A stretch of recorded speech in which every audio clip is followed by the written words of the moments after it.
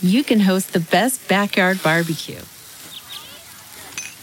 When you find a professional on Angie to make your backyard the best around. Connect with skilled professionals to get all your home projects done well. Inside to outside, repairs to renovations. Get started on the Angie app or visit Angie.com today. You can do this when you Angie that. Okay, it's time to commit. 2024 is the year for prioritizing yourself. Begin your new smile journey with Byte, and you could start seeing results in just 2 to 3 weeks. Just order your at-home impression kit today for only $14.95 at Byte.com. Byte Clear aligners are doctor-directed and delivered to your door. Treatment costs thousands less than braces. Plus, they offer financing options, accept eligible insurance, and you can pay with your HSA FSA. Get 80% off your impression kit when you use code WONDERY at Byte.com. That's BYTE.com. Start your confidence journey today with Byte. This episode of The Hash is sponsored by Minima.Global and Circle.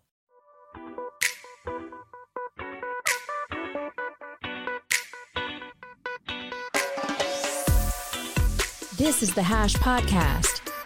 Stay informed with the latest on Bitcoin, ETH, the metaverse, Web3, and more with stories that matter to the crypto world. All on The Hash for your ears. You're listening to the CoinDesk Podcast Network. You're watching The Hash on CoinDesk TV and listening on the CoinDesk Podcast Network. I'm Jen Sanasi. We got Zach Seward and Will Foxley with us today. We are going to start the show off with a bank report. It's been so long since I've had the chance to troll Will with one of these. So here we go. JP Morgan analysts say that centralized crypto exchanges will remain dominant despite FTX's collapse, which contradicts some crypto native figureheads who predict a shift towards DeFi platforms in the wake of FTX's implosion. The analyst cited an absence of a limit order stop loss feature on DEXs, dependency on price oracles that source data from centralized exchanges, hacks, and exploits as some of the reasoning. Zach, I'm going to kick it off to you for your thoughts on this bank report. Before Will Foxley dunks on this poor bank analyst and calls him a midwit, I will stand up for this report, and I believe that this is right. Humans have a long history of entrusting other people to do complicated things for them. And sometimes being your own bank sucks. And sometimes yield farming out on the wilds of DeFi also sucks. And that's why we saw firms like Celsius and others leverage some of these DeFi protocols to give lazy users some of that sweet, sweet yield. And I think directionally, if that's the argument that's being made here, directionally that point will stand. And I think despite all of the chest thumping that this is DeFi's moment, I think probably those are pretty stiff human headwinds to overcome, right? That desire for laziness, for entrusting others to do things that, can be tricky, especially in crypto with self-custodying assets. That stuff can be tricky for a lot of folks. And sometimes we don't want to be our own bank. We just want someone to be our bank for us. So I'm going to toss it to Will because he's probably going to just slam this poor fool. But I just wanted to pipe up in anticipation of Will's thing that he's going to say right now. Wow, I'm disappointed in you two because I actually did some research beforehand to make sure that if a dunk was appropriate or not, I would or would not make it. And I am not going to dunk on this man because it actually was the right call. The analysis here was solid. Zach, I agree with everything you said. Everything in this report is quite solid. I don't want to go DeFi yield farming all the time. Sometimes I just want to get that sweet, sweet yield on a centralized exchange, and that's where I'm going to go. And I looked up this guy. He's a little older. He knows what he's doing. He's been around the block a few times, and he made a solid argument in this piece. So I'm going to leave it there. All the people I've dunked on in the past are those fools who have just been finding out what yield farming is 3 days before. They just figured out what Chainlink oracles are. Those are the people who deserve some scrutiny, deserve to be dunked on. This guy, I forgot your name, it was kind of long. Keep going with it. Keep going with it. I appreciate it. Zach, back over to you. I got to get Jen on the board here. Jen, come on. What do you think? I was first gonna say to Will, how do you know it was a man? Because the article just said analyst, but you did your research. So There you go, Will. Thank you for doing your research before coming on the show. I agree with both of you and this analyst. I think for the mainstream to adopt DeFi, it really takes a retraining of the brain. We've been trusting other people with our money for as long as we can remember, since we were born. We put our monies in the banks. That's just what happens. And I don't think that that's going to change overnight. I think some of the reasons that were mentioned in here, the hacks and the exploits and the risks that come with holding your own money, people aren't ready for. Banks give us insurance. Credit cards give us insurance. We know that we have that backstop. If we do something wrong, if we lose our card or someone steals it, or there is some kind of data breach, we know, or we trust that the banks have our back. And so I agree with this report. I don't think that we are just going to turn and everyone's going to start adopting DeFi. I think there are a lot of problems to be solved, but I do think that what's happened in the industry is one step in the right direction for crypto literacy. I think the fact that we're talking about DeFi, I think the fact that DeFi is something that's being mentioned in the news and mainstream headlines, it may push the average user to learn a little bit more about what's going on in the DeFi space, and maybe they'll decide to start experimenting later on. Zach, what do you got? All right, all these bearish DeFi takes, I got to pipe up. I'm still bullish long-term DeFi. I think DeFi is in the very nascent early stages. A lot of the UX is janky as hell. And one day, I think there's going to be more sophisticated ways for people to use these protocols that are really genuinely powerful. The fact that you can do these things on the internet without the need for someone to trust that they're doing it on your behalf is a good lesson to take to heart in the wake of some of the recent collapses that we've seen. So I will pipe up for DeFi. I think I'm bullish on DeFi long term. The fact that you can do these bank-like things on the internet with smart contracts is super duper cool. And yes, it's going to be a long road to get there, but I think one day the crypto economy will ultimately get there. Will. Okay, I will point out a few nitpicks in this article. You point out some things that are not good for I know. We kind of have to, though. You have to correct the record. That's what we're all here for. He pointed out a few things that DeFi can't do when in fact it can do. So there's a few things on here, most notably he calls stop losses. You can't do that on DeFi. He says like that hurts your trading experience, and that would be true, but there are some DeFi protocols that actually have figured this out. And I think that's where the next wave of a lot of this DeFi stuff going is off-chain computation and on-chain settlement. And that's what's going to open up broader horizons for any sort of DeFi exchange to really take off. So DYDX is probably the most well-known exchange for some sort of derivatives contract or more complex DeFi experience. Yes, on Uniswap, you're not able to add in like all these different market orders, stop losses, all those things. That doesn't exist yet because the protocols aren't really built for that. That protocol is built as like plumbing for a general network. But there are other DeFi applications that you can do this with. So I got to correct the record a little bit. Otherwise, it's a good note. I appreciated this banking analyst for once nailing it. Zach, to you. Amazing. Wow. We can grow and change. Congratulations, Will. I'm so glad you're here. All right, let's change gears. That was a nice opening segment. Good times, good spicy stuff. We have a special guest. We're doing an interview, guys. This is going to be great. All right, November was Crypto Literacy Month. And what a month it was for crypto literacy, because all sorts of things hit the fan in November in the crypto world. So now we have a crypto literacy survey, and it reveals that there's still a big time crypto knowledge gap in the US, with 91% of respondents unable to pass a test on crypto basics. Joining us to discuss this and more is CoinMe CEO and co-founder Neil Bergquist. Neil, how are you doing? Great. Thanks for having me. All right, so let's just go with the headline number off the bat. 91, that's a pretty bad number. That's a 9% success rate if I'm doing the math wrong. If I'm doing the math correct. I hope I'm doing the math correct. That's not great. Why so bad? Why did you game it so that the test was really hard, or is that really just the level of understanding out there in the world right now? Well, last year 96% didn't pass. So I would say this is an improvement, and that's great to see almost that increase 2x in the last 12 months.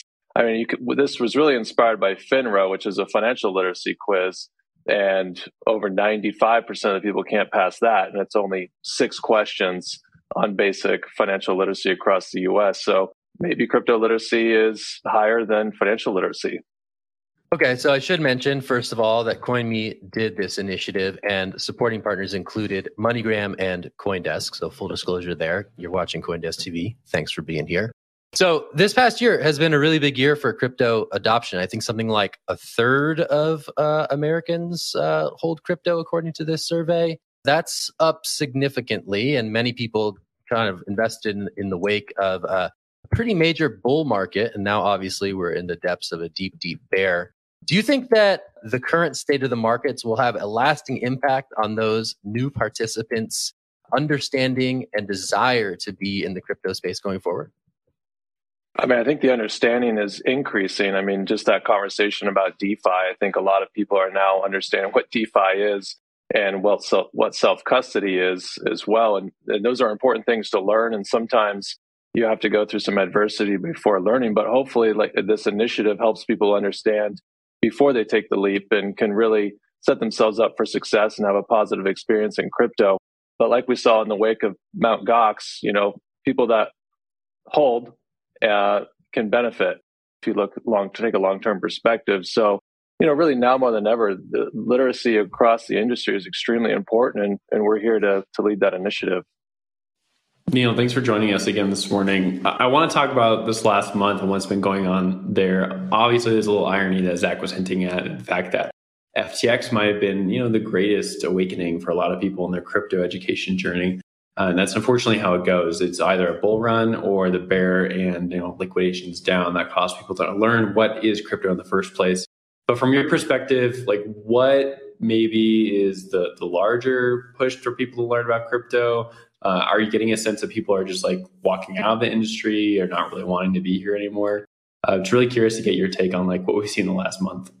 Yeah, I mean, the last month has been really unfortunate. No one disagrees with that. I can't comment on whether people are leaving the industry, but I think if you just look at Twitter, you can see definitely a negative sentiment and people feeling like they got taken advantage of, which is horrible. And a lot of regulated exchanges doing it the right way, who have been building that trust for years, are definitely upset of an actor essentially losing that very quickly. I think, though, as you all have probably said, the technology hasn't failed. The Bitcoin hasn't failed. Many companies, most of the companies in the space have not failed. So there's definitely a lot to still be excited about. And I think that this overall environment is a great learning opportunity and a great opportunity to really understand the risks associated with digital currency and that it is still early. And people are learning that very quickly. When we talk about educating people about self-custody and safe transactions, we say there's a need for more accessible information. And it feels like so many companies in the space, this one included, this show is meant to give accessible information, have done that. The information is out there. What barriers do we need to break to actually have people, access and take in that information? Because that 91% number is still pretty big. And I think that if we were to just browse the internet for a little bit, we would find a lot of videos, a lot of content out there that explains a lot of these topics we're talking about. I think consumer education broadly is very difficult. I mean, when you go out to eat, do you really know everything that's in the food and what the supply chain consists of? No. And, but there's a lot of groups out there trying to help promote that consumer education. In cryptocurrency, it's the same thing. Let's invest in effort and be dedicated to that as an industry as we're still growing to help promote that education. And that education helps people understand the value of digital currency, and therefore it helps people weather storms like this and make smart decisions. Do your own research, and overall that creates a healthier ecosystem and a healthier industry long term. So education actually benefits this industry. I don't think some industries or companies can say that consumer education benefits their business, but we know that digital currency and blockchain technology is a superior technology. And the more people who understand that, the more people are going to adopt it and ride the ups and the downs, which, obviously the media tends to cover the most.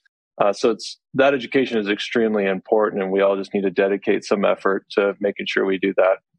Great. Well, thanks so much, Neil. We really appreciate you spending the time getting the word out there. Thanks for joining us on The Hash. That was CEO and co-founder of CoinMe, Neil Bergquist.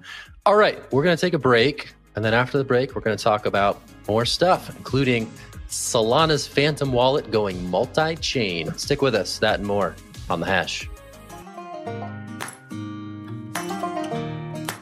So here's a big question. What's the most important thing about crypto? It's not transactions per second, it's not convenience, and it's not even smart contracts. It's decentralization to achieve censorship resistance so we can all be free. Minima is a new Layer 1 blockchain designed to run in full on a smartphone so that anyone can participate in building Minima's decentralized network as an equal. Join over 300,000 Minima node runners on the incentive program today to start earning Minima every day until mainnet launch. Get started at minima.global.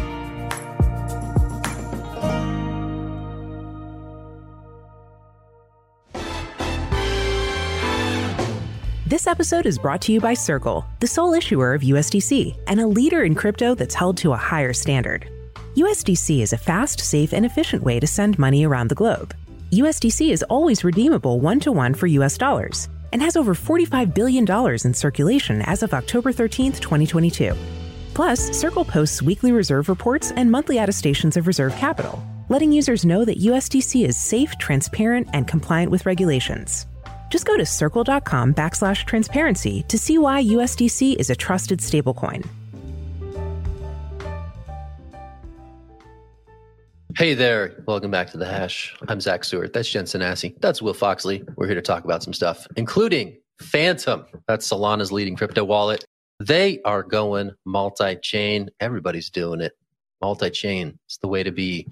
After sort of conquering the wallet space over in Solana, Phantom is going to Ethereum and Polygon. That's what's happening. That was announced today, as covered here. All right, let's talk about this thing. Multi-chain wallets, the fate of Solana. A couple different takes we could take on this thing right here. So I'm going to toss it to Jen. Jen, what are your thoughts on this Phantom development? First of all, I wish we played our Wallet Wars graphic, but that's a yes for another time. Amen. Now, +1. we just came out of our segment talking about crypto literacy, right? And I said that there's a lot of information out there. I think that the next wave of crypto literacy is going to come from really easy user experience. I think the information is out there. It's overwhelming. No one wants to sit and watch videos and read really long articles. The Solana ecosystem was really an entry-level ecosystem for a lot of people who wanted to get into crypto via NFTs. It was, cheaper, faster, a little bit easier to use than some of the other ecosystems out there. And now that the Phantom wallet is allowing its users to go cross-chain to these other ecosystems, I think that's great. I think this is how we get users to understand the complexities by trying things out. That said, I wonder what MetaMask is going to do. When I read the story, I remembered that really large round, I think it was the Series D round they rose in March. The company was valued at over $7 billion. One of their MOs from that round was to improve user experience and look at cross-chain features. And so I want to know how MetaMask is going to respond to this. Will, I saw your hand go up. Yeah, just as an aside, I don't even like hearing the word MetaMask anymore because my first thought is, where's the Twitter bots? They're going to come and attack me. But that's just on Twitter, of course. I want to talk about bear market versus bull market thesis. I think this is a good story to do so. During the bull market, we saw a lot of people open up NFT competitors, right? OpenSea was dominating. They've been building during the last bear market. And during the bull market, they reaped all the benefits from that. They had like 90% dominance of all NFT marketplaces. And we saw a few different companies and exchanges try to boot up their own NFT marketplaces in order to gain some of that traction, right? So Coinbase launched one. I think Kraken was working on one. There was a bunch of other protocols out there. Can't even name them all. There's so many, right? And that's a bull market play. You're trying to get all these interactions and all these users during a bull market, get all those trading fees, and you're trying to move fast. What we're seeing here is different. It's a bear market thesis where you're changing your strategy, moving cross-chain in order to build up for the next bull market. So I think this is important for Phantom because yes, Solana was great, but they really focused in on Solana during the bull market because that's where the total amount of users could be found, right? That's where they're trying to get all their revenues. And now that there's a nice break, there's a pause, everyone's coins are down, there's no trading volumes, no one really cares about the space at this moment. This is a great opportunity to start changing and pivoting into different marketplaces. And there's not going to be a lot of frustration with it. If you made this announcement a year ago and said that, hey, I'm a Solana app, I'm building on Ethereum, there would be a lot of Twitter threads about how you have hurt the community and how terrible of a builder you are. That's not really going to happen right now. People are looking at this. They're a little bit more calm. They're just building. It's like, oh, cool, you're building on Polygon. Oh, cool, you're building on Ethereum. Now I have more options. Last thought on this, MetaMask, Phantom, and there's also a few others. Rainbow.me is supposedly building a browser wallet. We're going to see, yes, wallet wars actually increase, especially for browsers themselves. We're going to see more options, which is great, given that MetaMask has a lot of dominance in the space, which is a centralized aspect, and MetaMask's recent changing of their IP address rulings, which a lot of people weren't happy about. Won't get too much into that because that's a very deep well of conversation to jump into. But I'm glad to see that there's more options coming to the table. Zach, over to you.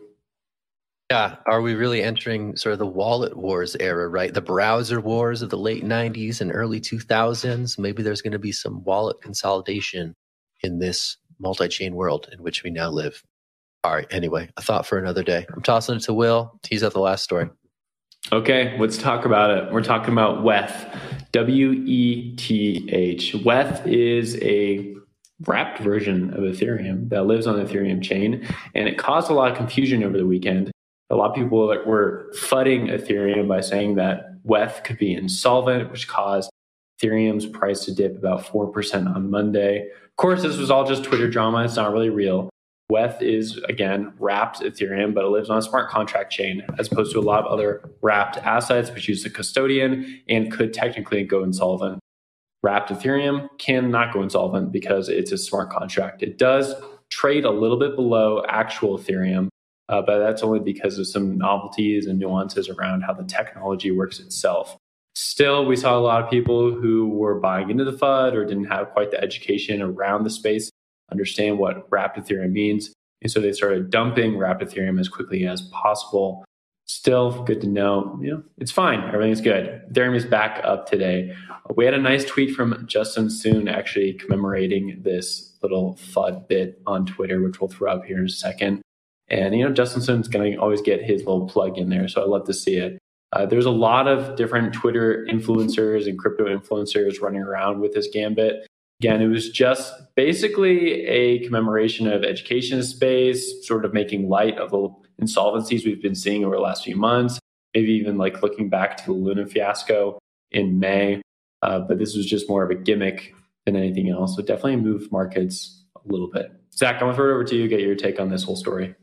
Yeah, I mean, well, first of all, isn't it funny how ETH is ETH and WETH is WETH? Or maybe we just don't say it. Like, I just, it's funny when you said WETH because I never really thought of it that way. But anyway, just a note on the nomenclature of it all.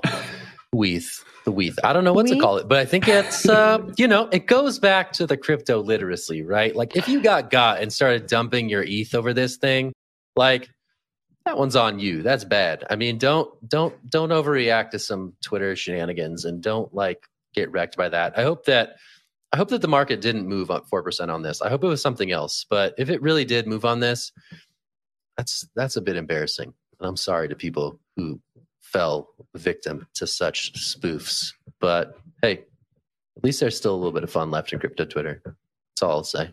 Jen, what do you got?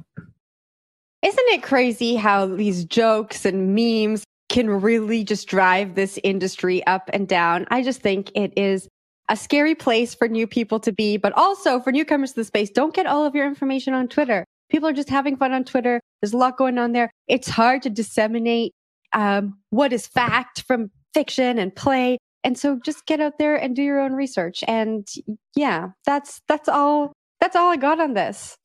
I thought it was a great story. I dug it. I thought it was pretty funny. You did, a lot of people were getting ashamed about it. What was your favorite part? Was it the Richard Hart tweet? Was that your favorite part? The Richard Hart tweet was pretty good. I liked the Richard Hart tweet. You like the Richard Hart tweet? Anything with Richard Hart and Gucci, I'm a huge fan of. There was a few other tweets. Anthony Sassano had some good tweets about this. Saw a few Ethereum developers jumping in on the action. I mean, I think they were just kind of blowing off some steam. But then I did see some other people come in and were pretty unhappy about it, saying like, this isn't how you treat the space. People need more education out there. So maybe they're right. Maybe it's not appropriate to do that to FUD people. inappropriately. Hey, just some shenanigans. Just some Twitter shenanigans. I had nothing wrong with that. All right, we'll leave the show there on that note. That's it for the Hash today. Thanks for watching us on CoinDesk TV. Also, thanks for listening to us on the CoinDesk Podcast Network.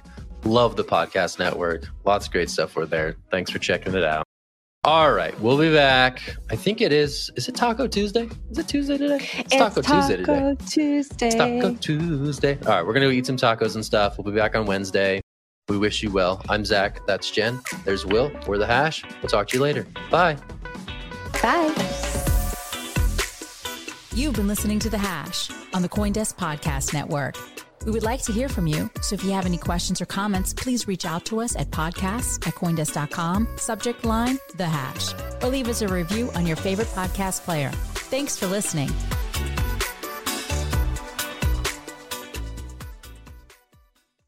1, 2, 3, 4. Those are numbers, but you already knew that. If you want to know what number you're going to pay each month for your car, use Kelly Blue Book My Wallet on AutoTrader. They're really good at numbers. AutoTrader.